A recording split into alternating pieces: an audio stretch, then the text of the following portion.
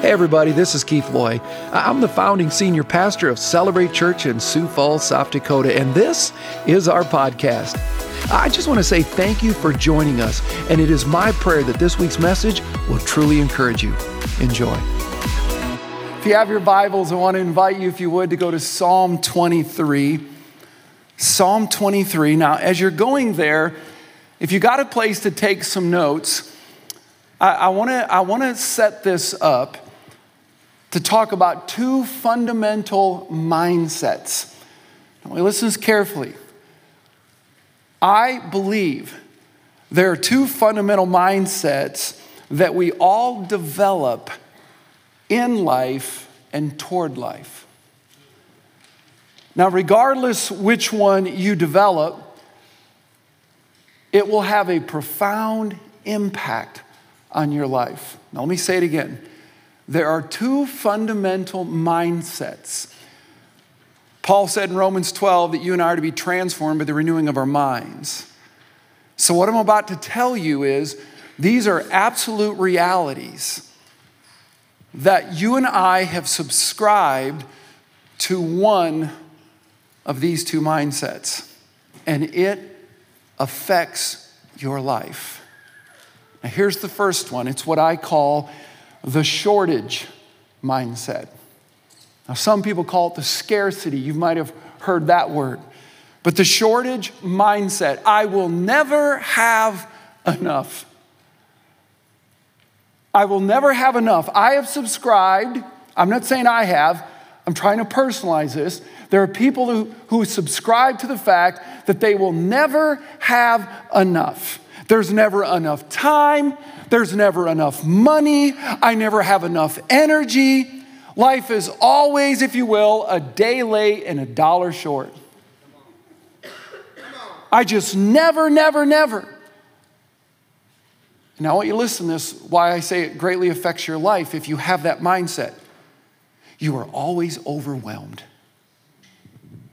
You are always, if you will, overspent. You are always overbooked. You always feel underappreciated. That's a shortage mindset. Now, I'm just going to go out there and say, I think most Americans subscribe to this one. I mean, you just look at them. They're always in a hurry, rushing about, always something to do. I never have time to spend with God. How do you do it, Pastor? It greatly affects your life. But there's another mindset. It's another mindset. But before I set that up, I want you to listen very carefully. This one might hurt, but it's a little poem that said the robin to the sparrow, I would really like to know why these anxious human beings rush around and worry so. Said the sparrow to the robin, friend, I think that it must be they don't have a heavenly Father such as cares for you and me. You see how it works? Someone once said that our soul attracts that which it secretly harbors. Our soul attracts that which it secretly harbors. I'm not asking you to respond, but I am asking the question, is the shortage mindset the mindset that you've been living in? Just never have enough. Here's the second one. I call it the surplus mindset. It's not that you never have enough. It's just that you know God has more than you could ever need. Well, that was quiet. But see, I think that's the shortage mindset. The shortage mindset always puts question in who God is.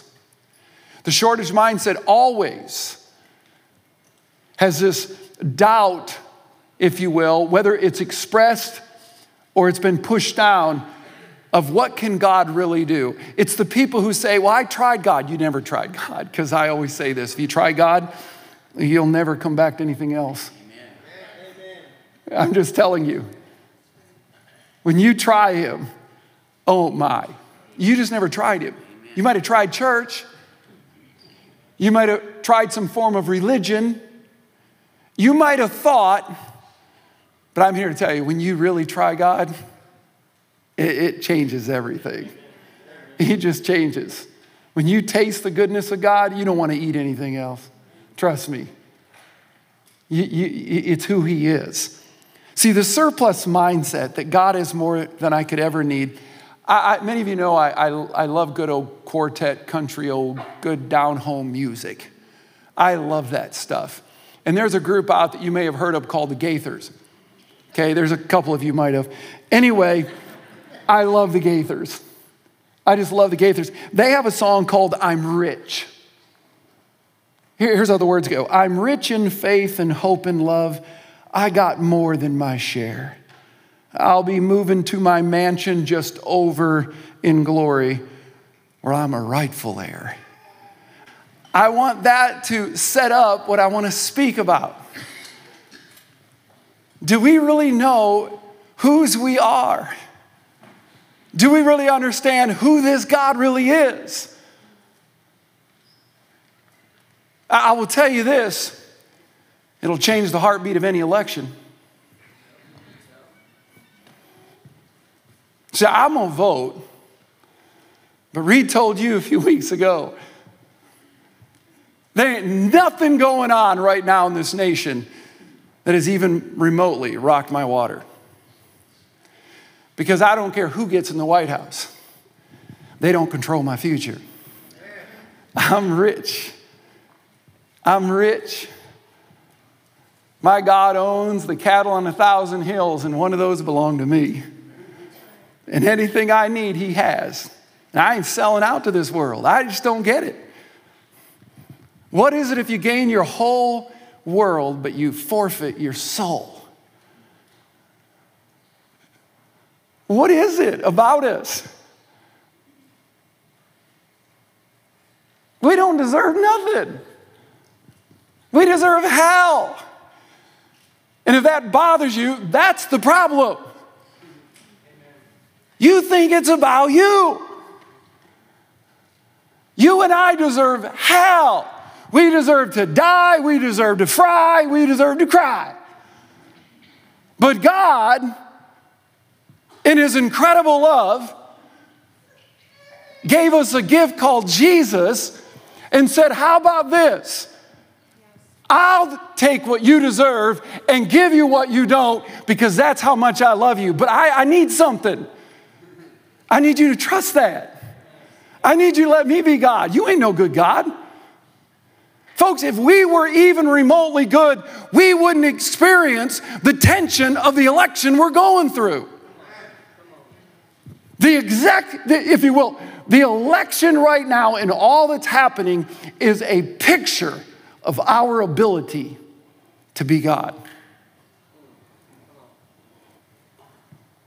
And the church that sits around and goes, I don't get it. And I think that's the rightful answer. You don't get it. You ain't got it. You might have thought you had it. Because I'm telling you, when you meet Jesus, things begin to change. I don't say that to be guilting anyone. I say that to empower everyone. There's something about God. The church didn't get it when Jesus was back in that day. We always read the Bible like it's some history that never existed. There was a moment in time that the Savior of the world walked planet Earth. And the church didn't like it. And the church put him on a cross. Because the church didn't want to change. That was a real moment in time, but thank God for the church back then that didn't get it. Because it was the cross that would change the incredible power of his church. When God's people, you know, my dad said something, and it's going to hurt when I'm going to say, but I got to say it. My dad's 82 years old, and I hope you trust the fact that there's wisdom in those who have walked a few more years than I. And he said, I believe this with all my heart. The greatest and most difficult mission field in our world right now is in this country. And that mission field is the average pew in every church.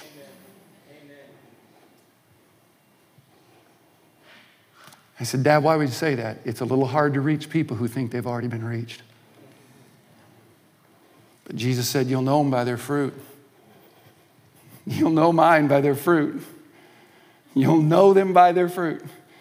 They just don't quit. They just don't stop. They just fight for that bond of unity. They just love one another. They just forgive. They just keep pressing. There's something different about them. When they meet me,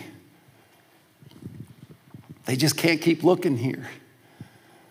They just have to keep coming here. There's just something about them. Love is patient. Love is kind. It never demands its own way. It's quick to forgive. It's what happens when we overcome. And you'll know who my disciples are. Look for that love. You'll know them. You'll know them. It's surplus mindset. I'm rich in faith, hope, and love. Because of Jesus, man, I'm a billionaire. I'm a trillionaire. Stick me on Shark Tank. Psalm 23. I'm going to, again, read from the very first verse. I hope you see when I'm preaching, I'm smiling. Because this God stuff's good stuff, isn't it? I mean, I'm just telling you, it's what we need. We don't need church. We need followers of Jesus who go out and be the church. It's just crazy what God can do. Psalm 23, the Lord is my shepherd. I lack nothing. Remember little Sally a few weeks ago? The Lord's my shepherd. I don't want anything else. All I want for Christmas is my... Anyway, he makes me lie down in green... Oh, I'm not supposed to mention that. What, S word? Is that what it is? The Lord is my shepherd. I lack nothing. He makes me lie down in green pastures. He leads me beside the quiet waters. He refreshes my soul. He guides me along the right path for his name's sake. Even though I walk through the darkest valley, I'll fear no evil. For you are with me. Your rod, your staff, they comfort me. You prepare a table before me in the presence of my enemies. You anoint my head with oil. Come on, 3 words, read them with me. My cup overflows.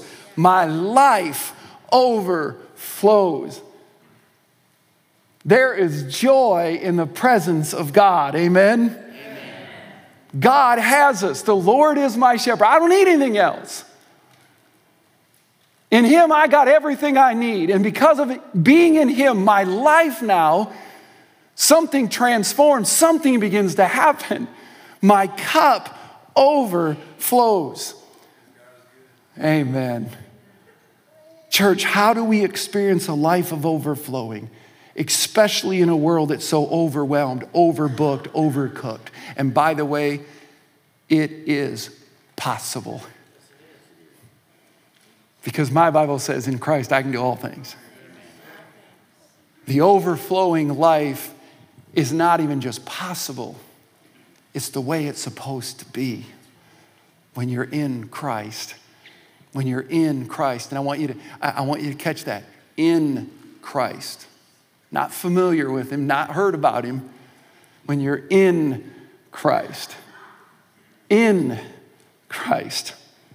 I want to, if you got your notes, I want to give you 3 unbelievable keys to stepping in to this anointing in such a way that God will do an overflow out of your life. And what I'm about to say is not anything you've not heard before. I'm just asking a question. Have you been about this? See, here's the first one. Here's the first thing. You and I, we need to discipline daily an alone time with God. You see, if you want to experience the anointing, if you want to experience the cup, the life that God purposed for you to overflow, you got to spend time with the blessed if you want the blessing. You see, how do we get the miracle of God when we don't even know the miracle worker who is God? See, we're always looking for the result of our prayer rather than just being in prayer. See, the miracle is not something you get when you pray. The miracle is the fact you get to pray. Did you catch what I just said? See, those are the words. I tried that God stuff. You didn't try that thing. When you walk with him, when you talk with him, and he tells you you're my own, you're walking in the anointing. The miracle is happening. It's not something you get. You ready for this? It's actually something you start to give. The miracle of God is not for you to pray to keep what you got, because the miracle of God is you've got to surrender everything you got to get what he has. See, I don't spend daily time with God because it's the rightful thing to do. I come to the garden alone where the dew is still on the roses. You know the song. And he walks with me and he talks with me. And he tells me, you ready for this? The greatest miracle I'll ever get. He tells me, I am his own. And the joy we share when we tarry there, there's no other the world has ever known. This morning,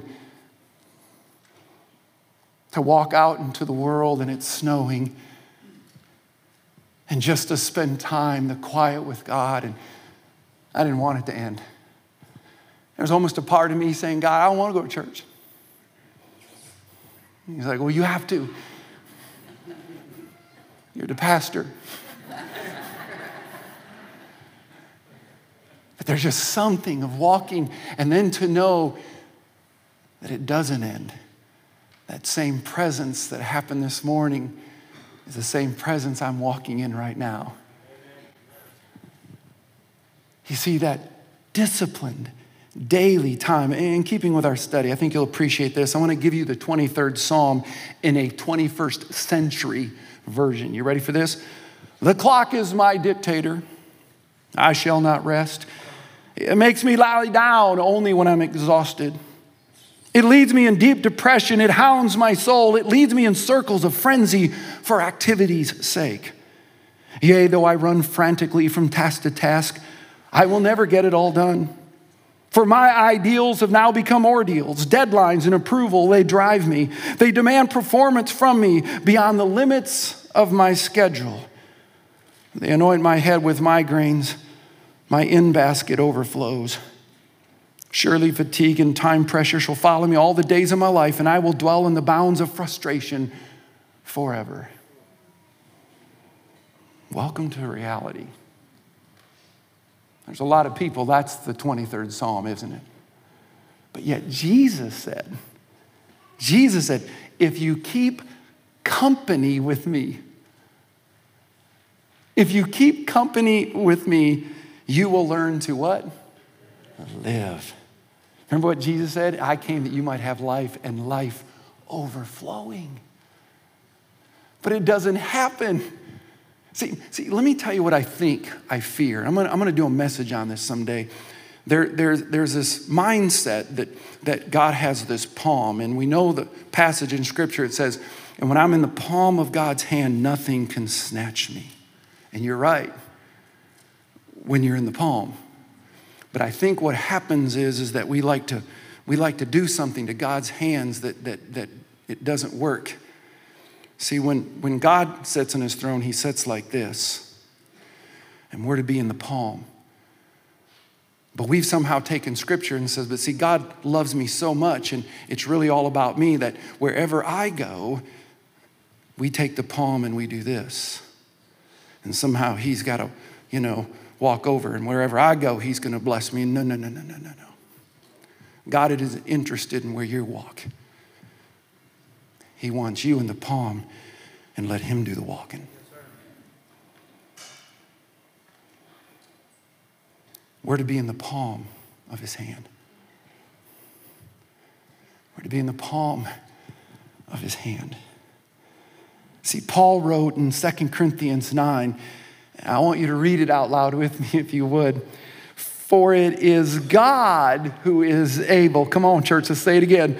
For it is God who is able. Stop there. Who's able? God. This is Paul writing. This is in the Word of God. This is God's truth. For it is God who is able to bless you abundantly. This is the word overflow. It is God who wants to overflow your life. Now watch this. So that in all things, at all times, you will have all that you need. It is God who wants to overflow your life. And whatever God has for you is going to be greater than what you think you want from Him or you need from Him. In all things, at all times. Listen to this. This phrase, having all that you need, is the Greek word autokeria. I love that. Did y'all catch that? You know what it means? He ought to cure you. He's the anointing we need that changes our life and how it gets lived. Do you know what it actually means, this word, all that you need? It means living in the perfect condition of life. Some people stop and go, is that even possible? Yes, it is. I came that you would have life overflowing. I don't give you plan B. I have but perfect plan A. But that plan's in me, it's not in you. This phrase, all that you need, means to live in the perfect condition of life. And when you look at it in its original language, here's what that says. When you truly understand what it means to be in Christ, you ready for this? It is then and only then that you realize I have everything I need. I can't find it. When I, watch this, I'll only use me. When I begin to stress, when I begin to worry, it is the Spirit of God telling me, you're not living in me. And so I confess that sin, and He's faithful and just to what? Remove that sin and cleanse me and put me back in righteousness. Because I want to be here. I don't want to think that I can make Him be here. I want to be here. I want to be here. I love this stuff. Jesus said, abide in me, for a branch cannot do or produce fruit in and of itself. You and I can't produce, we can't create a life of overflow. I am the vine, you are the branches. Those who abide in me, look what it says, will produce much fruit. They'll overflow. Their lives will make an incredible, eternal difference. God never wastes a hurt. But in Him, He takes that hurt and makes it now overflow. God never wastes a pain. In Him, He can turn that into harvest. Wherever you're at, wherever you've been, in Christ, fruit begins to happen. Come on, amen to that? Let me give you a little secret. It is never that things end wrong in your life. It's that they started wrong. See, the end of your life is simply the fruit of where it all began. When you abide, abundance happens. In Christ, I got to have that time with God.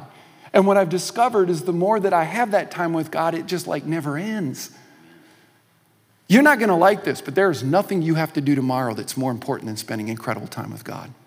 If you think it's about work, then pay your bills, keep your house. But remember, eventually you won't be in the house. Someone else will own that house. And you better figure out what house you want to live in. My mortgage up there is a whole lot more important than my mortgage down here.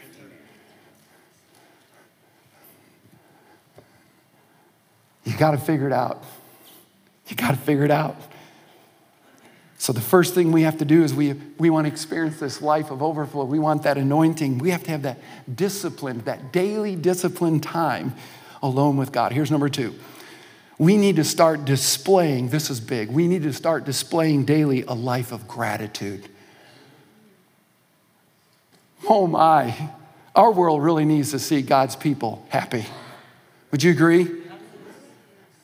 I mean, they need to see it. They need to see it. I mean, you've heard me say, do I ever wake up grumpy?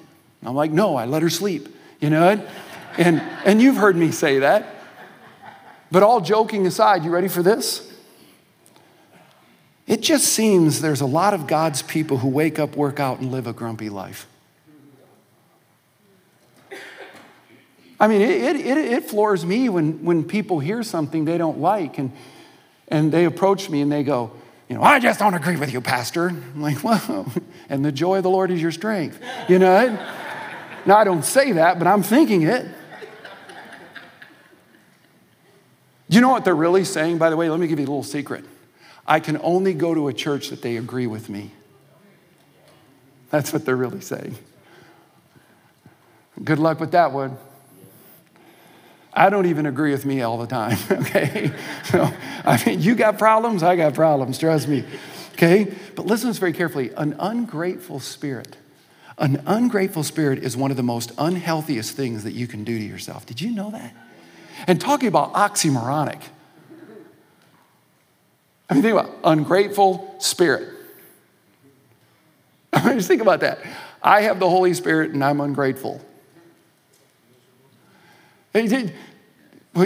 Trust me, you got a spirit. I don't think it's the Holy One, okay? Unless you're spelling whole with a H-O-L-E thing, okay? I'm just telling you, that just makes no sense. It's oxymoronic. It's like two words that go together that shouldn't go together, like dry ice, okay? Or good grief, or pretty ugly, all right? It's weird, but ungrateful spirit. Folks, listen, a life of gratitude is one of the greatest gifts you can give yourself. I'm going to put this all together in just a moment. But let me pause for a moment. Let me just say a few things, and I want you to think about this for a moment. Some of the older people know exactly what I'm doing here, okay? But let me just play this out. Indoor plumbing, hot water,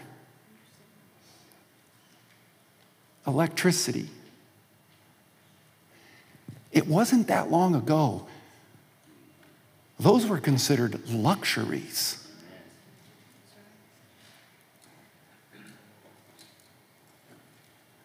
When's the last time you thanked God for that? By the way, I heard a quote that was given to me, and it was an incredible quote. Listen to this very carefully.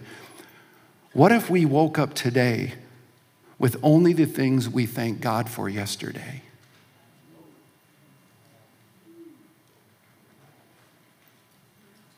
Wow. What if today you woke up and God only gave you what you thanked him for yesterday?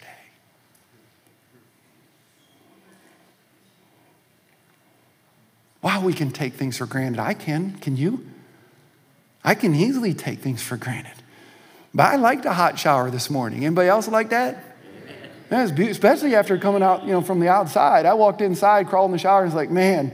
And I did. I was like, praise God from whom, I just like, wow. Do you know science has proven, I love this.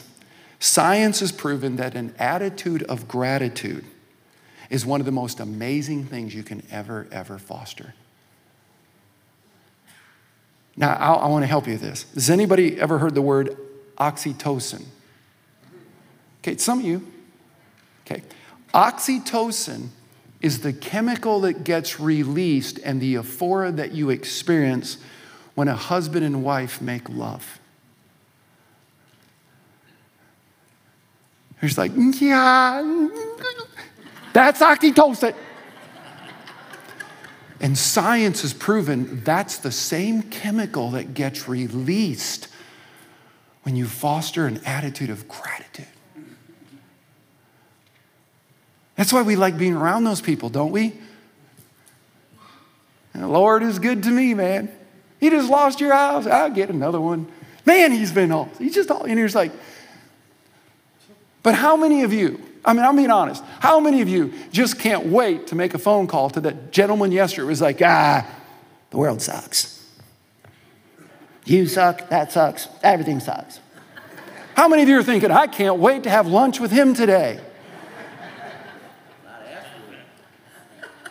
It just doesn't make sense. Yeah, it's an S word. We have got to learn to shift our focus off our problems and onto God's provisions. Because the Lord's my shepherd, I don't need anything else. Amen to that? How many times you heard me say, in Christ, we always have more to be thankful for than we do not. If all God gives us is Jesus and we get to go to heaven, anybody with me? That's a good day. But yet I'm convinced there's a lot of God's people who say, no, I'd rather gain the world than lose my soul. Just listen to what they talk about. One of the things that God's convicted me, I shared with you last week about my driving. I can get a little impatient. And one thing God has been saying this, and I'm not kidding you. I mean, I've been, and God's convicted me. He says, you can walk.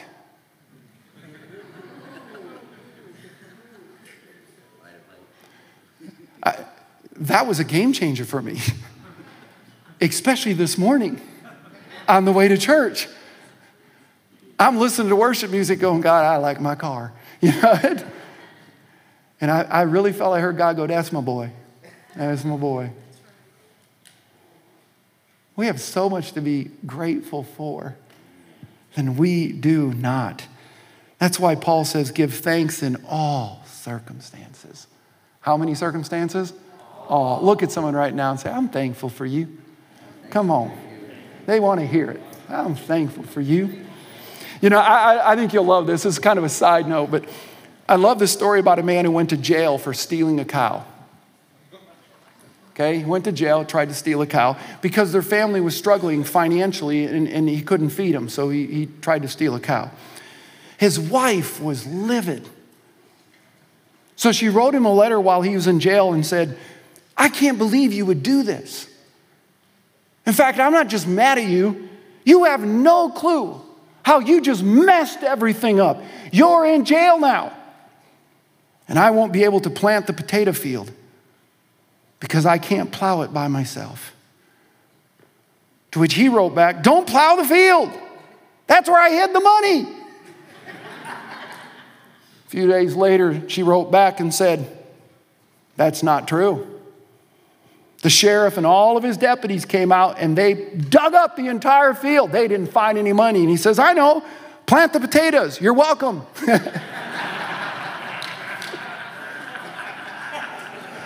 Some of you later can explain that. But we always have more to be thankful for, do we not? We always do. You just got it. It's an attitude. It's a perception. It's an advantage point. It's what you choose to look at. Either he's your shepherd or he's not. And in him, I have everything I need. And that's why I spend time with him and just so grateful. God, you've been so, so good to me. You've been so, so good to me. Here's the third one. We need to start demonstrating. Not only do we need to discipline daily, we need to display gratitude daily. We need to start demonstrating daily a lifestyle of generosity. Like I said, I'm going to bring this all together and you'll see how this happens. See, I can't emphasize this one enough because there's nothing more important for your spiritual health than generosity. See, in fact, listen to this very carefully. A stingy lifestyle is the evidence of a shortage mindset. You hold on because you think you'll never have enough. You don't get him yet. I won't help you get him. He's more than happy to bless you. See, to say that I can't give for whatever reason is to question the very power and the essence of who God is. Think about that. Whatever it is, I'm not talking just financially. I'm talking about in service, I'm talking about encouragement, I'm talking about all of that. And then to say, but you don't know our situation. I'm like, I don't need to know your situation. I don't think you know your situation. Because see, I don't know what you're going through. I'm just telling you God's bigger.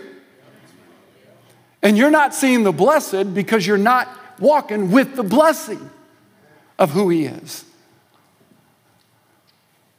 My Bible says God will supply all my needs. This is what Paul said, according to his riches. Did you catch that? God, listen, if I want my needs met, I'd rather have his riches than mine. Anybody else that? See, I want my kids to grow up and love Jesus, but I'd rather have them experience that father than this father. I'd rather follow that blessing than my blessing. See, the greatest gift I can ever give my kids an inheritance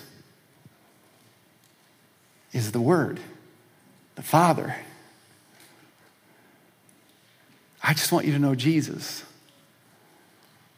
because that's the game changer.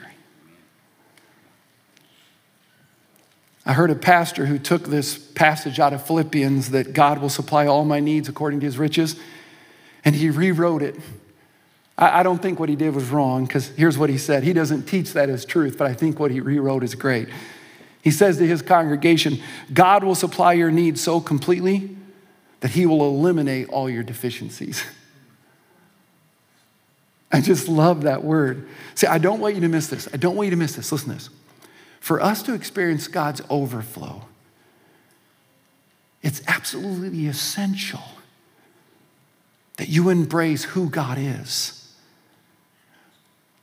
That his love, his generosity is as natural to him as breathing is for you and I. Why are you not generous? Are you afraid you won't have enough? Which may be true. But now watch. But God is never in that position. See, his love, his giving, his anointing, his overflow is limitless. It reaches beyond any imaginable boundary. Because that's who he is. Think about the feeding of the 5,000. Think about the feeding of the 4,000. I don't think we even stop to think about that. They had nothing.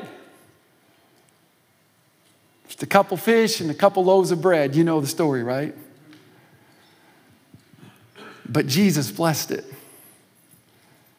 And what is crazy about that story is there was more left over than what he started with. That's just God's way of saying, you saw what you had. You didn't see who I am. You saw how little. I'm looking up at heaven going, 5,000, that's all we got today.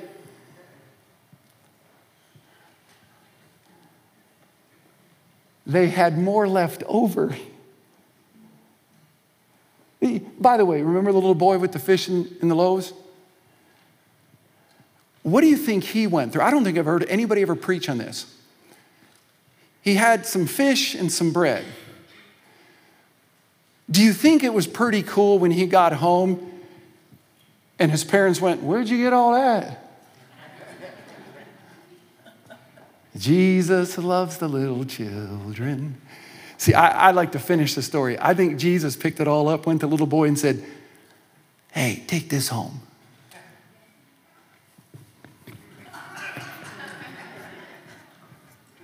I mean, he gets home and goes, whoa. Mom and Dad's like, what's that? And tell Jesus, talk to Jesus. I mean, think about that story. Nothing delights God more than giving to everyone, everything, who say, I want that.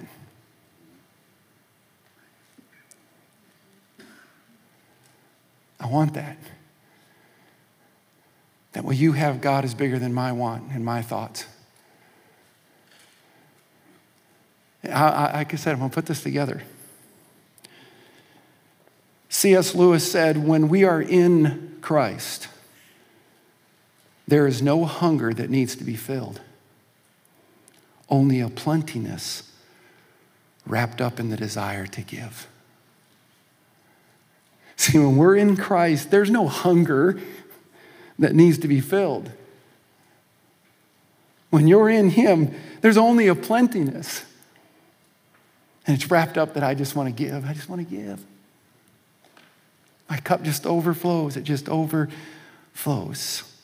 See, a faith that interacts like that with God, that aligns itself with the truth and walks in the trust. Wow. Amazing what God can do. See, I think when it comes to God, He's not concerned about what He has. If He's concerned, and I don't know if that's the right terminology to use, I think His concern is what you believe He has. Because Jesus said, I know what I can do, but it's according to your faith. But you're never going to have that faith. I'm going to start putting it together unless you discipline daily to be with me. The fountain, the source of the fountain. If you got your Bibles, I want you to go to 2 Corinthians 9. I'm going to invite the team out. 2 Corinthians 9, and I just want to give it this fullness now. I'm reading from the New Living Translation, and I'm going to begin in the 6th verse. I want you to listen to what Paul writes to the church of Corinth. And for some of you that are going to be starting to take this New Testament survey class, I will assure you it's going to change your life. In fact, this very book that he wrote, 1 Corinthians and 2 Corinthians, most people don't even know they're actually 2 Corinthians, 4 Corinthians. We don't have the first letter that Paul wrote to the church, nor do we have the third letter. But in the letter, he actually speaks to those letters.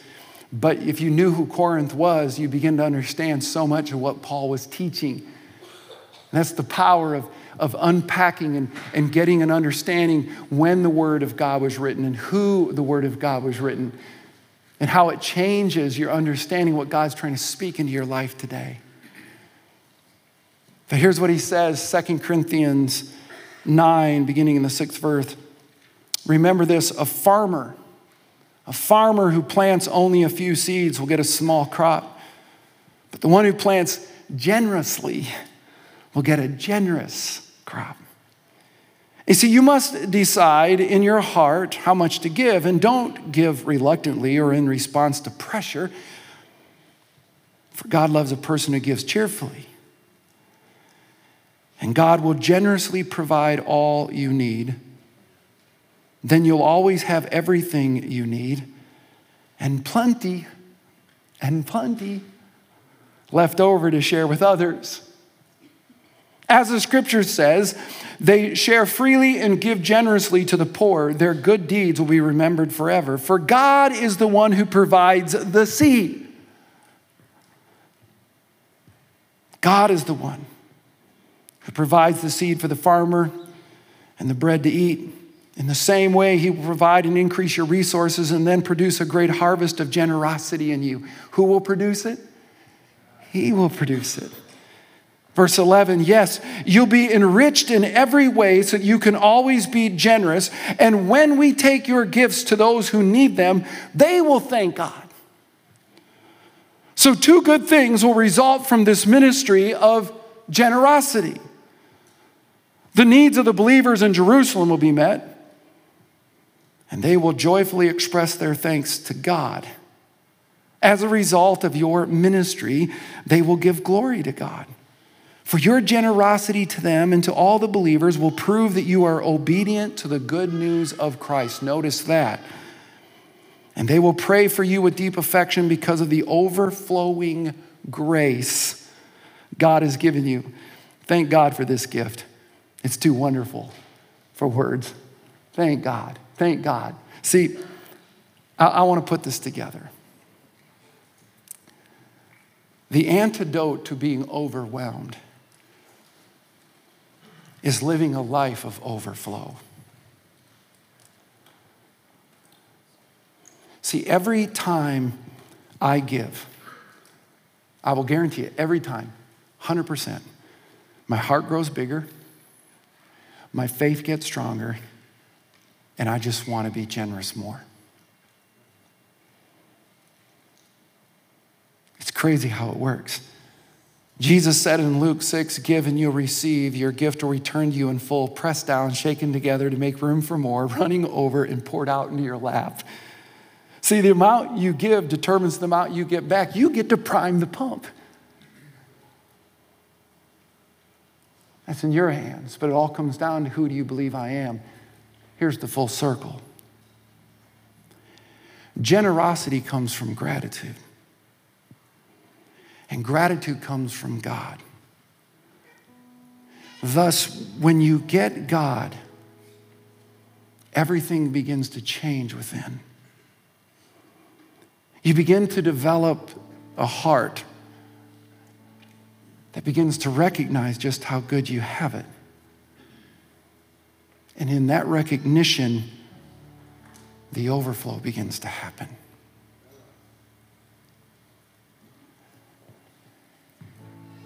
See, it's this circle that just, it's like the snowball that just keeps rolling down the hillsides of life.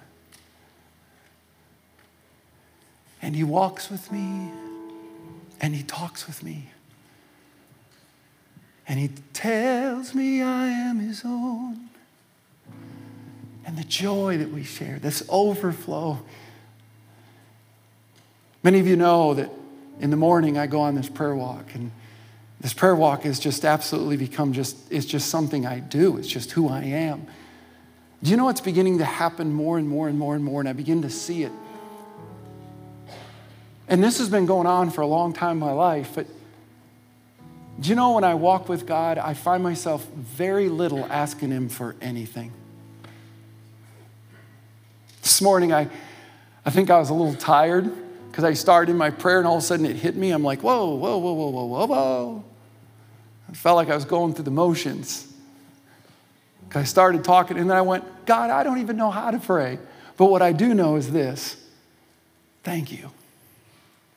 And all of a sudden, this change again. And I just found myself thanking him, and wow. And when you start to develop that mindset, you ready for this? My dad says this: if you and I actually walked in gratitude every day, my dad says this, I don't believe you can sin.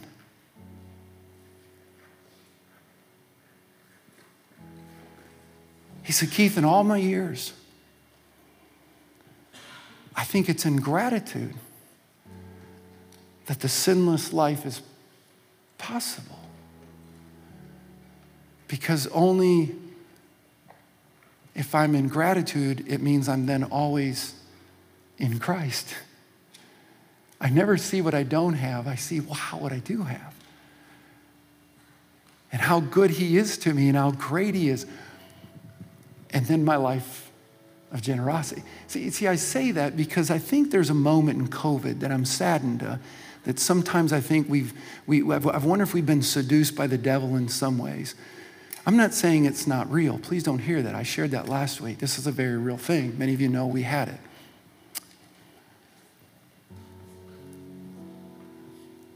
But I love what one of my doctors said to me. He said, Pastor, you and I serve a higher power than COVID. And maybe COVID, on the one hand, I think there's a spiritual war going on and the devil wants to use it for all the wrong reasons. I wonder if God can use it for all the right reasons, especially in a time where someone might lose a job. But a church who walks in Christ and is so grateful has this incredible love to be so generous to come along and say, listen, we're going to get you through. But it's going to be very hard to do that, church, when for the last 3 to 4 decades, the church hasn't been very faithful.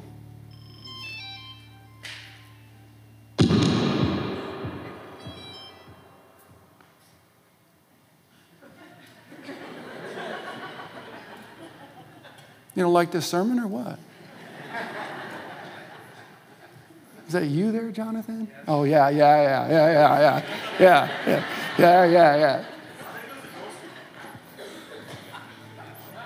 I think it was a mic drop. Like, that was a great line. Great job. Just leave it there. But man, church, what a time to be the church. So this is walking by faith, not by fear. Yeah, we're in a very real time. It's an unprecedented time. But we serve an unprecedented God.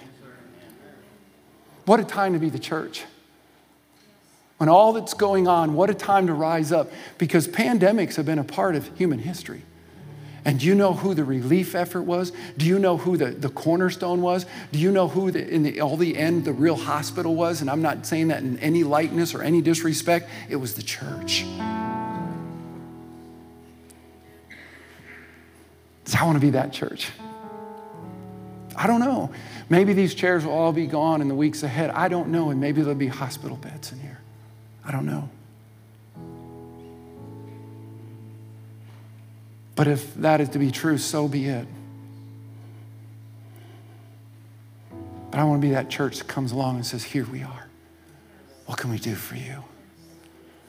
We want to wash your feet. We want to tell you about this Jesus.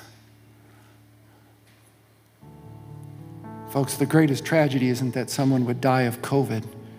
The greatest tragedy is that they would die from COVID without Jesus. The greatest tragedy is that someone dies of COVID. The greatest tragedy is when someone dies of COVID without Jesus. What are we doing about that? In Christ, the heart begins to change like Christ. So we pick up our cross daily. We see that as a negative, but Jesus picked up a cross. And it was on that day. Do you remember what the Bible says? Ready for this? And it was the joy set before him. He endured that cross. In gratitude, he picked that up and said, I'm happy to do this because in this cross, people are going to find resurrection. They're going to find freedom. And they can't find it in anyone else. They can only find it in me. They will not find it in Wall Street. They will not find it in the economy. They will not find it in the results of an election. It'll be found in Jesus. Jesus. Jesus. An attitude of gratitude begins to well up. And it just begins to spill out. Some of you might go out to eat today. Maybe your service will be really bad so that God gives you an opportunity to overflow.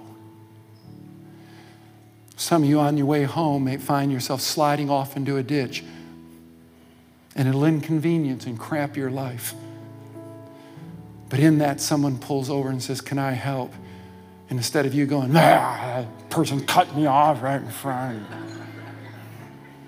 I've done that before. And the person went, listen, Pastor, I know they cut you off, but you just preached about joy. I'm like, I know, but I'm not in church right now. My car's, I mean, you see what I'm saying? That happens.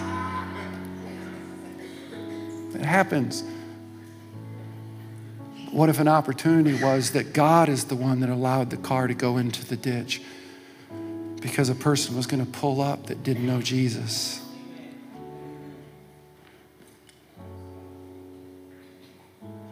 I don't know. I just know that my Bible says that in all things, God's working for our good. In our good.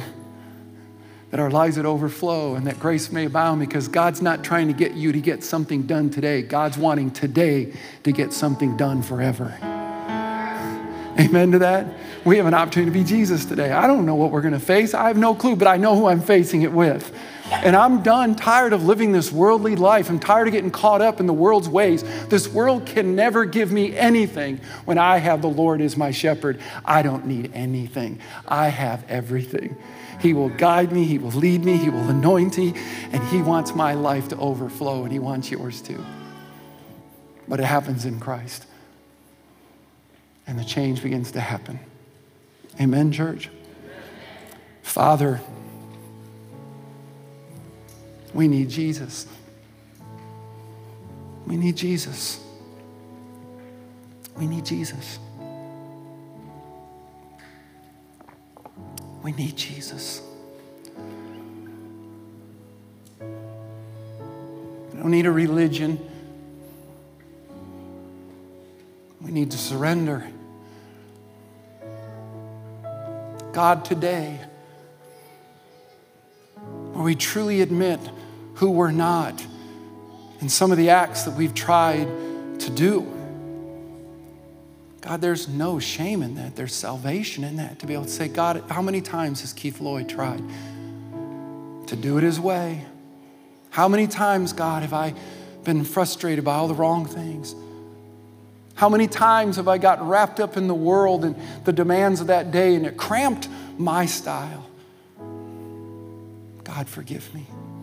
Forgive me. Today is a new day. It's your day. And God, I need that daily discipline just to be with you. Whatever that means, God, then I shut the television off earlier. I go to bed earlier so I can get up sooner. God, not to somehow spend 5-10 minutes, that I don't put that on it. God, I just want to be with you. I just want to be in you everywhere in my life, that your word becomes my authority, that it becomes the lamp unto my feet and the light unto my path. That truth that changeth not, that truth that sets me free, that truth that tells me over and over again, I'm loved, I'm valued, I'm wanted, my life matters. God, that we would be a church that is known by its gratefulness, and they're overflowing wherever they're at. Generosity, let me, God, I want to be that. May that be our prayer, God. May that be our prayer. That you anoint our head with oil. We walk in the anointing. And our cup, our life, is overflowing. Well, thanks again for listening. To hear more messages like this one, make sure to subscribe and check out our podcast channel for past messages. And if you like what you're hearing, consider rating it and even sharing it with your friends. It helps so much. You know, you can click the share button, take a screenshot and share it on your social stories and tag us at Celebrate Church. For more content from Celebrate and to connect with us, go to celebrate.church. We love you and we believe in you. God bless.